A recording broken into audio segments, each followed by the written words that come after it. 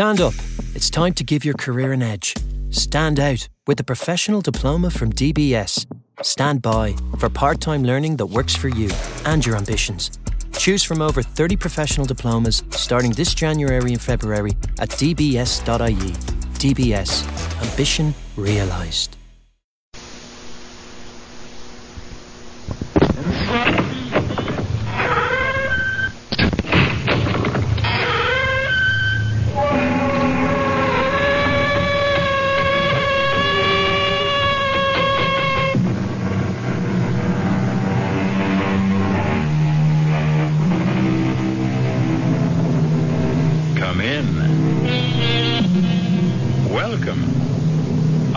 Marshall.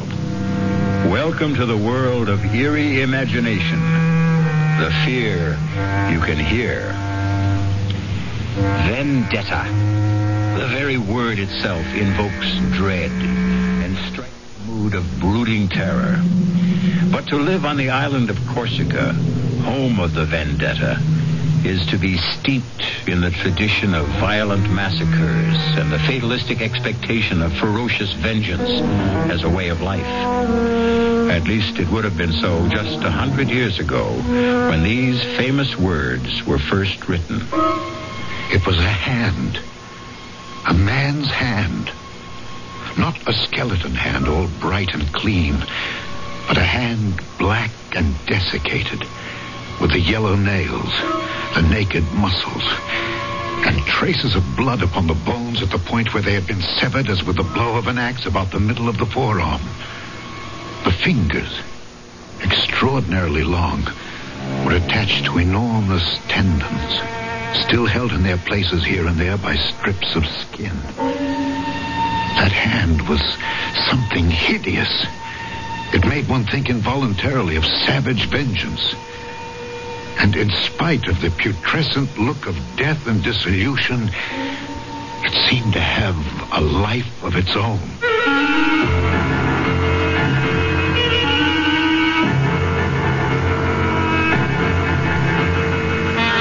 Our mystery drama, The Hand, was especially adapted from the Guy de Maupassant classic for the Mystery Theater by Ian Martin and stars Alexander Scourby. I'll be back shortly with Act One.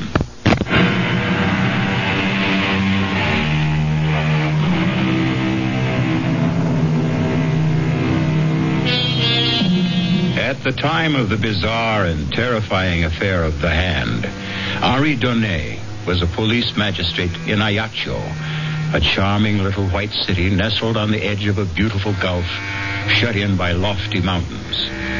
Most of the cases he had to investigate or prosecute there were cases of vendetta.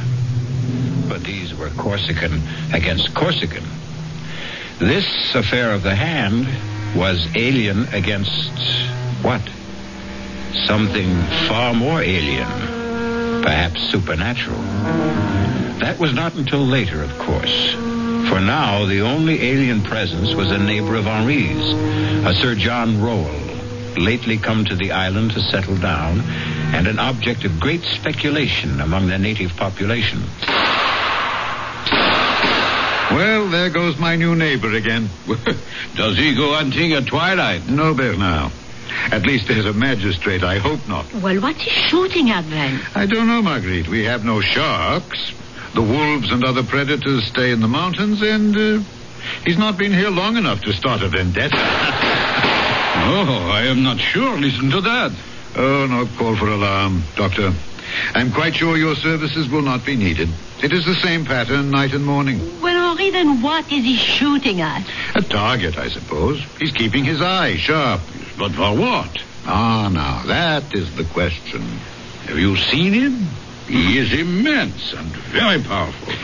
And he doesn't encourage visitors. He has 2 huge Alsatian hounds that look ready for the kill at a word. You are chief magistrate and in a far better position to judge him than any, Henri. What do you make of him? I don't know. His papers are in order. I have no reason to have any professional interest in him. Well, has he no one to share his loneliness? He has a manservant he brought with him from Marseille. No one else? There was a woman listed on the ship's manifest as his wife. Ah, His wife? Well, I never knew. Well, then, but no one seems to know that. In the months he's been here, no one has seen hide nor hair of her. I've watched these evenings myself, and I've never seen her move from the house. If, indeed, she is inside it. So you see, Marguerite, very soon, both as friend and policeman, I'm going to have to satisfy your curiosity and my own about the mysterious Sir John Rowell. For a while, however, I had to content myself with having a close watch set over the man. None of my people could find anything suspicious enough in his actions for us to make any move. But as the strange rumors about him continued and increased, I resolved to see the stranger face to face for myself. I made a point of going hunting every day in the neighborhood of his place. It took me a little while, but at last, one day... So, bien, Fernand, hold the point. You flushed him, ah? Got him right under the Englishman's nose. Go fetch him, Fernand. Fernand, hold. Hold on. Whiskey! Down, boy, down! That's it. Good dog. Hold. Here, Whiskey, here.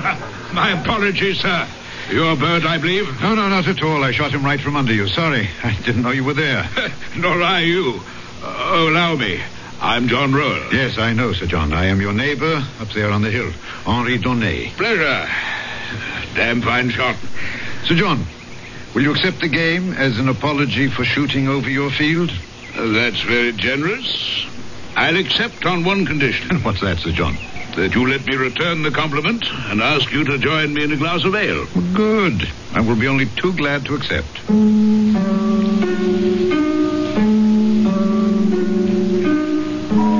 It was less the heat of the day than my professional interest that prompted me to accept the invitation from the tall man with the red hair and beard.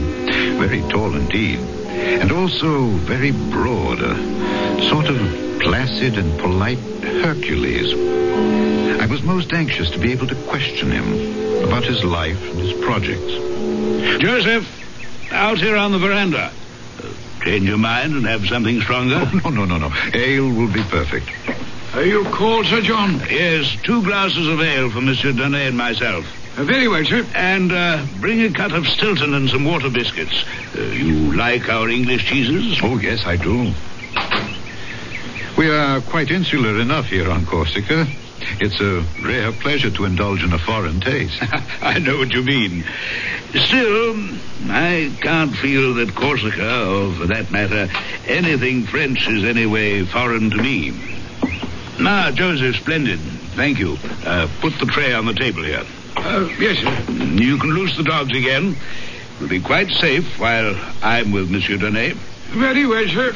Oh, those are the big Alsatians I see occasionally, huh? 2 of them. Yes. They look quite savage and fierce. Do you think perhaps my dog will... Oh, have no fear. Castor and Pollux are as docile as kittens where other animals are concerned. They're trained as man-killers. Huh? And then... only at my command. Your health, Monsieur Donnet? To yours. Delicious. So refreshing. As the view of the sun setting across that blue Mediterranean water. Yes. Does Madame Rowell also share your enthusiasm for your adopted island?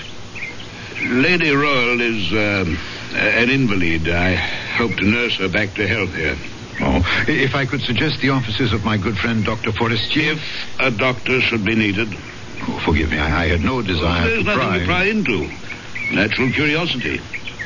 I must admit, I do find it hard to cast you in the category of a recluse. Oh, yes. I've traveled a great deal. Africa, India, even America. And as for adventures, yes, I've had plenty of adventures. Oh, yes. Big game hunting, huh? What? Oh, of course. I've hunted them all. Tiger, elephant, rhinoceros, gorilla. The name's a legion. Oh, all very dangerous animals. Terribly so. Not really. When you compare them to the worst of all. Oh, what? What else, Monsieur Donnet? In your profession, you must know him too. Man. Man himself. Hey, Sir John, come for quickly! What on earth? Forgive me. I followed Sir John down the front steps of the veranda as he took them two at a time and disappeared around the corner of the house. I would have followed him further, except as chance had it, I turned my ankle quite severely on a loose stone after the bottom step. Stopping in momentary pain, the yelp and snarl of the dog suddenly quieted, and I was conscious of the squeak of the front door of the house. Arrested, I looked up to see, framed in the doorway, a tall, emaciated woman with great bruised half circles underlining her eyes that stared with a feverish gleam. She wore a long, loose, trailing peignoir, and with one hand she beckoned towards me while clutching something in the other close beneath her breast.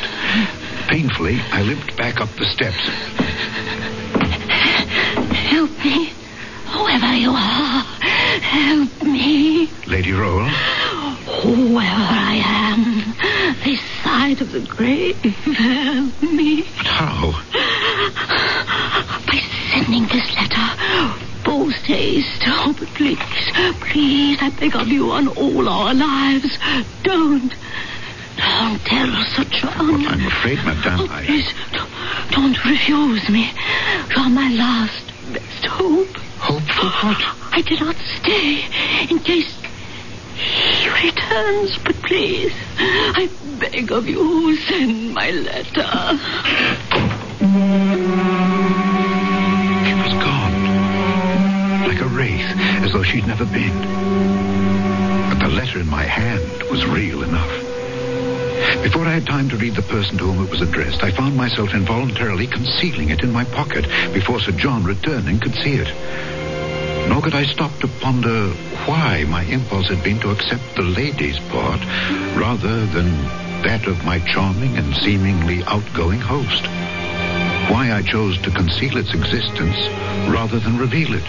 My dear Monsieur Donnet, pray forgive me. I'm most sorry we had to be interrupted. Oh, forgive me for not following you, but I turned my ankle. What happened? Oh, the curse of trying to maintain privacy. The curiosity seeker. A farmer from back in the hills named Deschamps, who passes by here on his daily route, for some unearthly reason came skulking round the back of the house and was cornered by the dogs. But what would he have expected to find here? Heaven knows. I've no secrets worth anyone's concern but my own, as I hope you believe. Or is your presence here today more than just a seeming accident? Are you concealing something from me, sir? I was aware that he wore about his loins an American-style gun belt, and that low on each hip, concealed by the flare of his coattails, were two matched pistols with mother-of-pearl handles, on one of which his right hand rested lightly. The letter in my pocket seemed to burn through the lining as I tried to judge whether it caressed that handle by accident or design.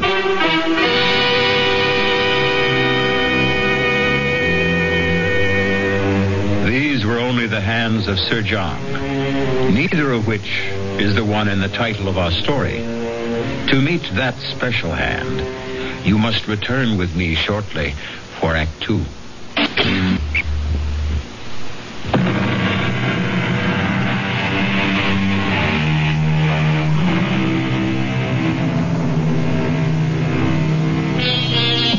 The huge, red-haired and bearded Englishman towers over the small, dapper Frenchman. They are as widely disparate men as you can imagine. One all muscle and vital force, the other elastic, supple, poised always for the counterstroke, like a rapier. Antagonists? No, only in a sense. But whatever their relationship, mutually admiring of each other. Why should you imagine I have anything to conceal? Why, indeed. Come, let's go inside. I'll show you some of the trophies of a roving life, if you'd be interested. But very, of course. Can you stand on your ankle all right? Is it sprained? No. Just a slight twist. From the hall, he led me into his parlor, which ran the length and breadth of the whole house across the back in a great L. His parlor was all hung in black, black silk embroidered in gold. The fabric is Japanese work. Yes, but the rest is yours. Not the panels. What's mounted on them? Yes, tiger, lion, black panther. Those I recognize. And elephant tusks, I see. The hippo and he and the rhino are a little large for mounting. The rhinoceros is the most dangerous of all, I suppose. Except, as I told you before. Now, you're not honestly going to tell a policeman that you're a manhunter. Not within the confines of civilization, I hope. But I've done a good deal of manhunting, too, in my time. As a soldier? That's a profession, not a sport. I've saved a mount in the center for the ultimate trophy. But never had, shall we say, the courage to make the necessary bag to mount it.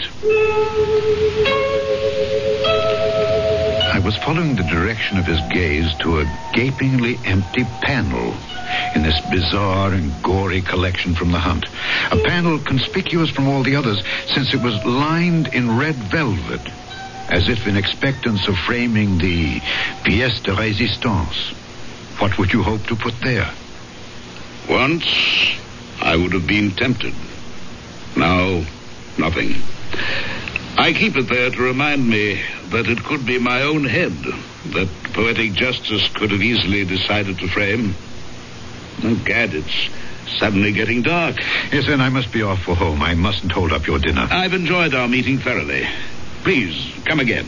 You're always welcome. I am not quite so sure of your Alsatians. Oh, you need have no worry. From now on, they'll treat you as a friend. As I hope I can. As I want to be.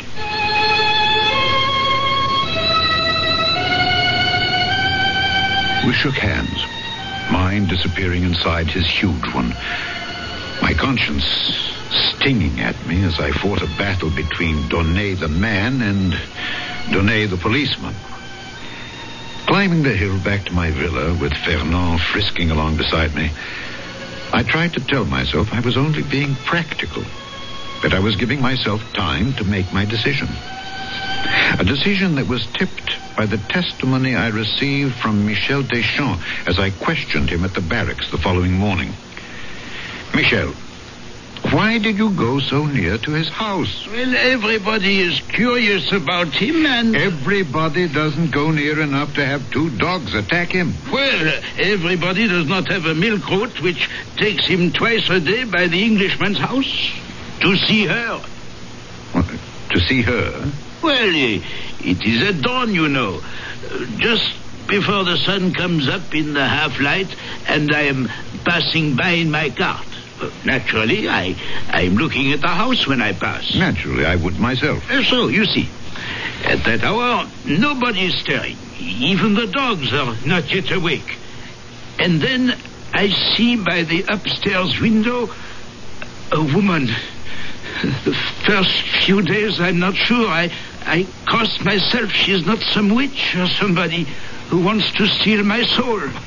Why would she be a witch? Because, at any rate, in that light, she looked so...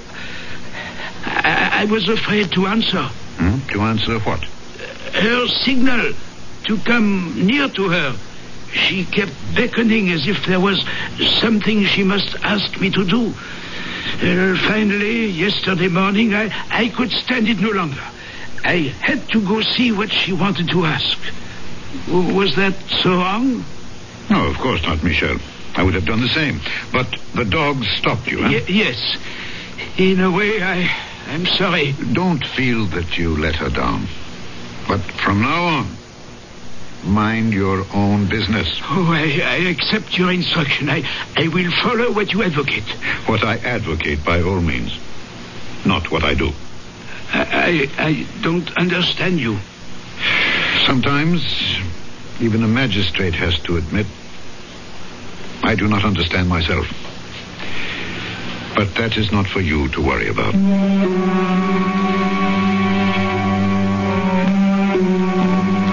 That very morning, there was a mail packet sailing. And I sent off the letter, quickly, almost surreptitiously, without looking at the address, except for the fact that it was to the United States of America. And I forgot it, I imagined. And the months went by. Oh, I do think it's very tedious of you, Henri. Madame Forestier. Oh, well, either for reasons of your own, you are protecting our most famous visitor from the rest of us, or, well, he has some hold over you to protect his precious privacy. He has no hold over me. Oh. Quite the contrary. But if he wishes to be private, I would be the first to protect his right. Well, on a small island like this, why should he have it any more than the rest of us? Touché. But if he can, why shouldn't he? Oh, huh? Henri, you know I don't know how to answer that. All I want to know is, do I have any hope that they might attend my garden fete next month? They? Well, there is a Madame Roel. Yes, but she is sickly. Ah, well, is there some hope that at least Sir John might be coaxed to appear? No, I have no reason to suppose that he would refuse. Now, Lady Roll, I would find it hard to answer for. Well, then all I want for you is to issue the invitation. Please, may I count on you for that? Marguerite. We're all old friends. Need you ask?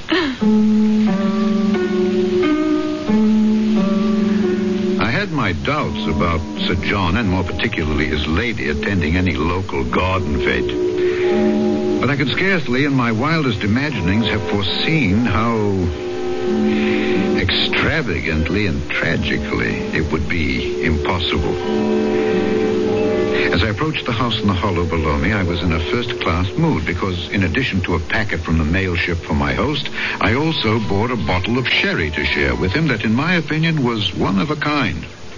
He met me at the veranda. Well, this is an unexpected pleasure. We had a mail ship in today. I brought you a parcel. Me? Yes. And I thought I'd outstrip the mail. Vain hope.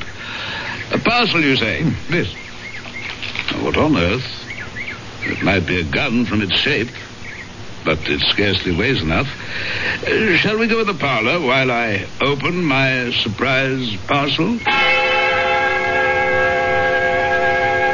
As we moved into that parlor, I was super conscious of my host's reaction to the parcel he bore in his hands. Although there was no superscription from the sender, I had an infallible feeling that he sensed exactly where it had come from. That somehow I was accidentally part of a climax in the life of this strange and vital man. We've talked about my trophies, Monsieur Donnet. Yes. The ones I've mounted, the others too clumsy and large to render that way. Yes. And the third and different class, so far I've had no right nor courage to mount. What are you saying, Sir John? There is no reason for my receiving this parcel that I can conceive, except one. That I've found no refuge here. I've been betrayed. Only my wife could have done that. And who else is there to have aided her determination to destroy me? You're asking me? Yes. You're the only link we have to the world beyond this house. Sir John, believe me, I had no wish to betray you. I'm sure of that. The day we met, your wife, while you were calming the dogs, your wife asked me to send a letter for her. To Richard Roll? Well, I must admit I did not read the address. I did notice that it was to the United States of America. I meant no harm. He meant no harm. Like Pandora, who naively opened a chest to loose pestilence and all the evils of the world to plague mankind, he meant no harm. It seemed a simple and reasonable request. So you exceeded. No doubt she also asked you to conceal the fact of the letter from me. Yes, I am afraid she did. Were you sorry for her ravaged looks, her haunted eyes? Did you picture me as some monstrous jailer, condemning her to a life of solitary confinement? Sir John, I can only defend my action by telling you that at the time she did engage my sympathy. I told you, I believe, that my wife was not in the best of health. Yes, but... The fault perhaps was all mine. I should have told you that she is insane. Oh, I'm so sorry. A little late for that. Done. You may have sealed her death warrant. Perhaps even mine. Good God, what do you mean? this parcel from America. Would you like to see what evil out of hell your acceding to that simple and reasonable request has set loose? Sir John, You have involved yourself in this on a personal level. Now I want to involve you on a professional one. As police magistrate, I want you as witness when I open this gift from America. The outer wrapping. Now what do you see? A box. And within it? Something wrapped in canvas. You wrinkle your nose against the smell? Yes, it's very strong. And very familiar? Yes, formaldehyde. Which is used to preserve flesh from mortifying. There's a drawstring on the canvas, which I'm opening. And I'm about to show you my present from the other side of the world. You sound as if you know what it is. I only wish to God I thought I didn't. I echoed the same wish. But it didn't change the contents. It was a hand. A man's hand. Not a skeleton hand, all bright and clean, but a hand black and desiccated, with traces of blood upon the bones at the point where they had been severed as with the blow of an axe about the middle of the forearm. The fingers, extraordinarily long, were attached to enormous tendons still held in their places by strips of skin. Flayed as it was, that hand was something hideous. It made one think involuntarily of savage vengeance. And in spite of the putrescent look of death and dissolution it had, it seemed to have a life of its own.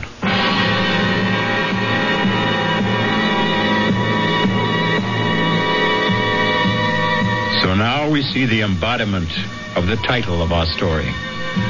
A poor choice of words, since nothing can be more disembodied than a severed hand. Whose hand? And why? And are these nerveless fingers really capable of writing a death warrant? I'll return shortly with Act 3.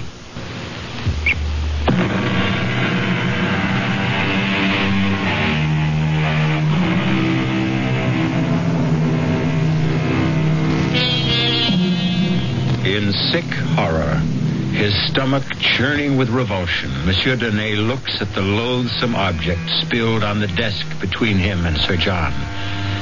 In macabre fascination, his eyes seem riveted to the severed hand. It is only by a supreme effort of will that he is at last able to drag them away and up to Sir John's grim and haunted face. What is it? The hand of a thief. But why? Why is it sent to you? So that there'll be no mistake in my mind who sends it. You said before, Richard Roll.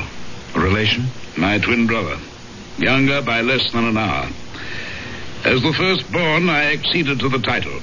The barony was mine, and the living that went with it. Richard had nothing, except my bounty.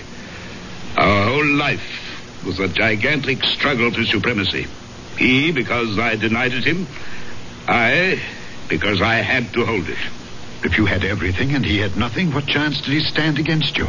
I'm English, and I believe in fair play. I couldn't share the title, but I made sure the living was shared equally. I'm not ill-favored, and I'm exceptionally powerful and large. But Richard was taller by 2 inches, stronger by far, and a wild and darkly handsome man that stirred women to a passion beyond their senses. Until Claire. Madame Roll? My wife, yes. Whatever her true name should be now. When we were married, my brother Richard emigrated to the States. And you have never seen him since? Oh, yes, I have seen him. I'd hoped for the last time. Will you forgive me now? There's been too much talk, and I must find a place to hang my latest trophy. To hang it? You can't... I think I've had quite enough interference from you in my affairs, Monsieur Donnet. I must ask you to leave my house You're no longer welcome.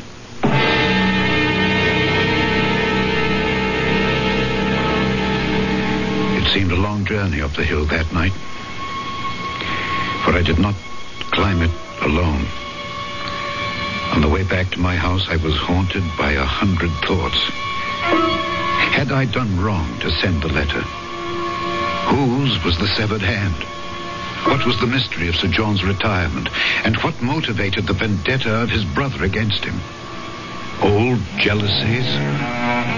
Or was it all as simple as chercher la femme? Certainly, she would not be hard to find.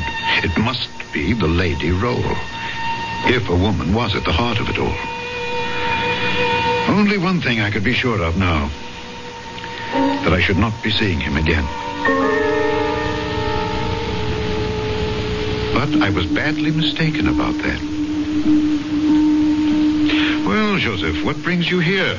Begging your honour's pardon, but Sir John asked if it would be convenient for you to wait on him this evening. Of course, when? If it would suit your honour, now would be fine. It suits me.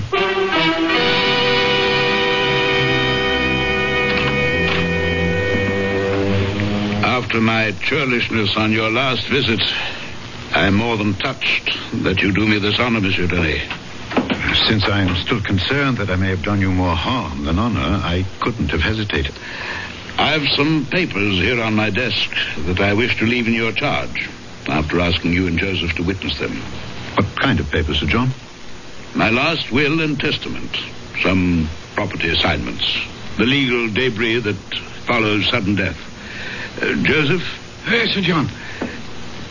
Will you sign here and here? Yes, sir. Is there all this immediacy, sir? In the midst of life, are we not all equally in the midst of death? Thank you, Joseph. You may go. Yes, Sir John. Now, you, Monsieur Donnet? If you want me to. But I see no reason why. Whatever polite disclaimer was on my lips, it was frozen at that moment as my eyes fell on a blood-chilling sight. A black object in the midst of the empty panel lined with red velvet. Empty no longer. It was the hand, mounted now as the chief of all trophies. But different from all the others in one respect. They were mounted. This was imprisoned. Round the wrist, an enormous chain of iron had been rivened about the foul relic, and this chain fastened the hand to the wall by a great ring, solid enough to hold an elephant in leash. Good God! Ah, yes, the hand. Well, better than my own head, if I can keep it. Will you sign? Well, yes, of course.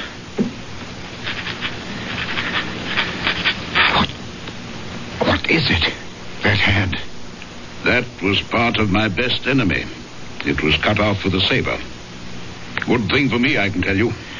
It's huge. Enormously powerful. The man must have been very strong. And so far, I've proved stronger. I put the chain on the hand to hold it. The chain is no use now. The hand can't get away. The chain is necessary. This hand always tries to get away.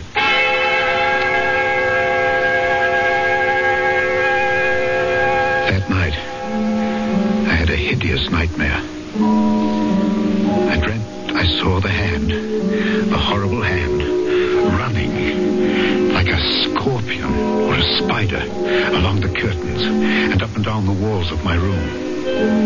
3 times I woke up. 3 times I went to sleep again. 3 times I saw the ghastly thing running all over my room and using its fingers like so many legs.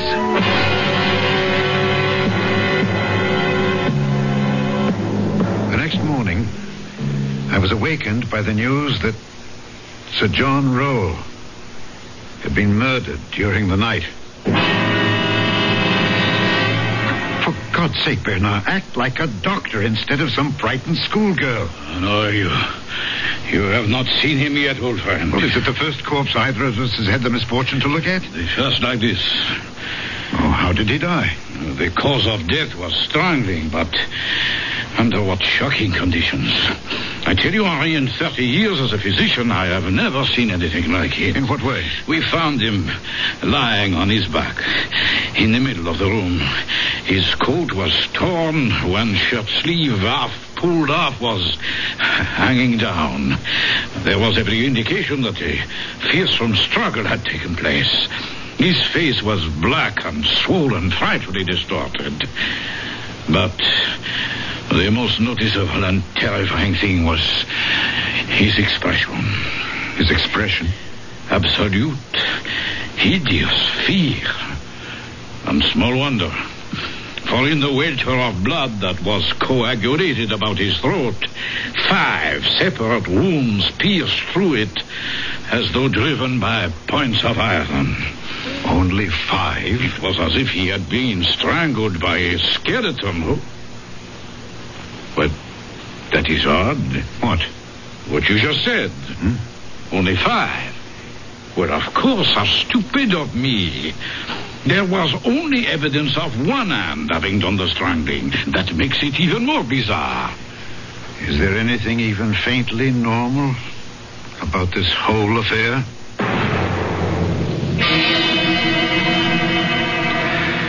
Now, Joseph, you heard no unusual noise during the night. Oh, no, monsieur le magistrate. You sleep where? Well, here in that little room off the kitchen there. And there was no sound from the dogs all night long? Oh, no, sir. Yet if a stranger had approached the house... Oh, those dogs would have torn him apart if he was a stranger. But they were quiet? You would have heard them if they had not been, huh? Well, I'm a very light sleeper. Yeah. Did you sleep late this morning? No. I'm awake before cocks crow, you see. So many things to be done. Water to be drawn, the fire to be laid. Yes. And that's what you were busy with when Lady Rowell left the house? Well, I was already preparing breakfast for Sir John and a tray to bring up to... You see, that's why I was so surprised when she walked into the kitchen fully dressed. And what did you say to that? Well, it's not my place to ask. I just said, what do you want? And? Well, she said she didn't want anything. Just that she was feeling better. And if Sir John should ask about her, she was off for a little walk along the beach. Oh, that didn't strike you as peculiar? Oh, it most certainly did. And did she go towards the beach? Well, I would have thought so. I didn't actually check on it. Why? You're not aware that she's disappeared? Oh, no, sir. We'll leave that for a moment. All right, then what did you do then? Well, once I had everything simmering like for breakfast, I went up to Sir John's room to assist him in his toilet. You were in this habit? Every morning, regular as clockwork. Continue. Well, he wasn't there, sir. His bed hadn't been slept in. Turned down just the way I left it the night before. So, I became alarmed. Everything was out of sorts, you see. I see. And then you came downstairs and found him? That's right. Oh, covered with blood from head to foot.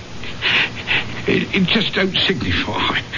Now, what does that mean? Well, you knew, Sir John, sir, if ever there was a man built and ready to take care of himself, it was he. Why, he never slept without having loaded pistols or revolvers within arm's reach. And he knew how to use them. Yes. Have you any idea who killed him? Oh, no, sir. Could it have been Lady Rowell? Not a chance, sir. I met her once. She was a tall woman. Oh, but wasted away, Your Honor, and weak as a kitten. Then who? I don't know, sir. I don't even want to know. Neither did I. Or at least to check on what was in my mind. But I had a duty to my position, and I must admit a morbid drive to support my supposition. He was lying, just as he is now, on this carpet here? That's right, sir. His feet pointed in the same direction? Toward the door. And his head? As it is, sir. Towards the panel directly ahead of you.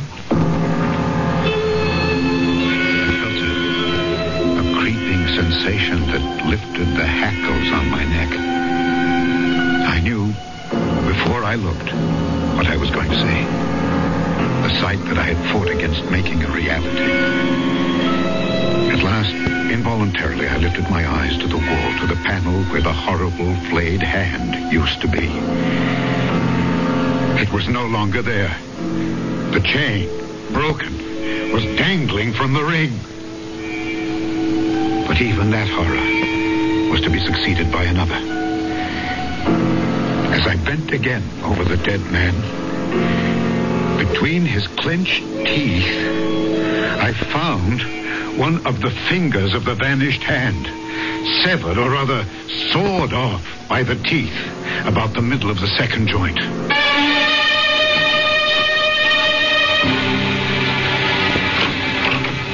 Henri, forgive us for violating the sacred precincts of your police office, but the axle of my carriage is broken and we are here to beg you to carry us home. If you're ready to go. I'm always at your service. And tonight, since it grows dark early these evenings, I will welcome company. But surely you're not still brooding over Sir John and his vanished lady? The missing Lady Rowell I can accept. Our Gulf is beautiful, but the tides are treacherous, and her hold on life at best was tenuous. Perhaps she wanted to end it. The mystery of Sir John is something else again. Something best forgotten, I think. Yes. But it doesn't seem to want to be. Let me show you. Marguerite, forgive me. If you feel faint, close your eyes. Yes. Bernard, you remember you said he might have been strangled by a skeleton? Yes. Yeah. Might he have been strangled by this? Good Lord. So that is the famous hand, huh? Yes, if it were possible, such a hand could have made the wounds on his throat, but where did you find this? It was discovered last night in the cemetery on the tomb of Sir John Rowell. And mark one thing well. What? The index finger is missing. The one we found in the corpse's mouth.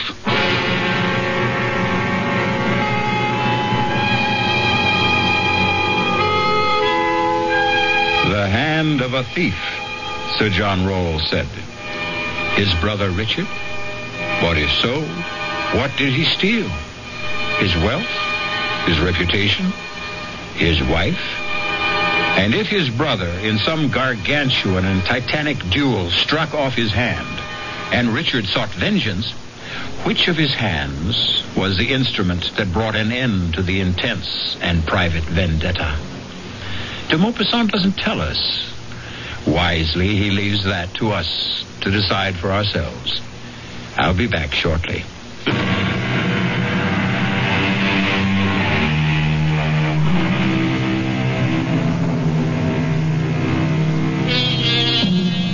I won't easily close my eyes tonight, for fear that my mind's eye will conjure up a vision of the black and desiccated hand with the yellow nails, scrabbling like some loathsome crab across the floor, up and over my bed, and scuttling around the walls.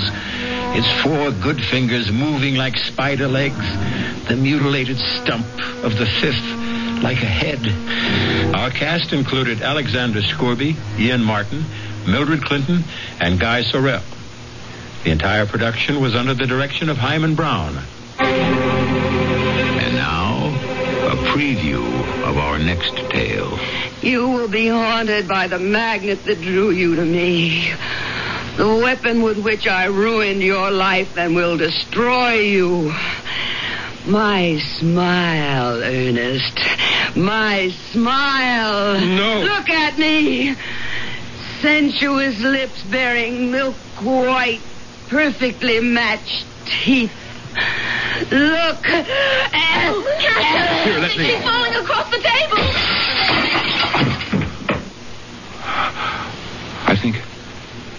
Yes. She's gone. Berenice is dead. No. Ernest, don't. Her mouth. She is staring at me with her teeth. Anthony, in heaven's name, close her mouth. Close her mouth! This is E.G. Marshall inviting you to return to our Mystery Theater for another adventure in the macabre. Until next time, pleasant dreams.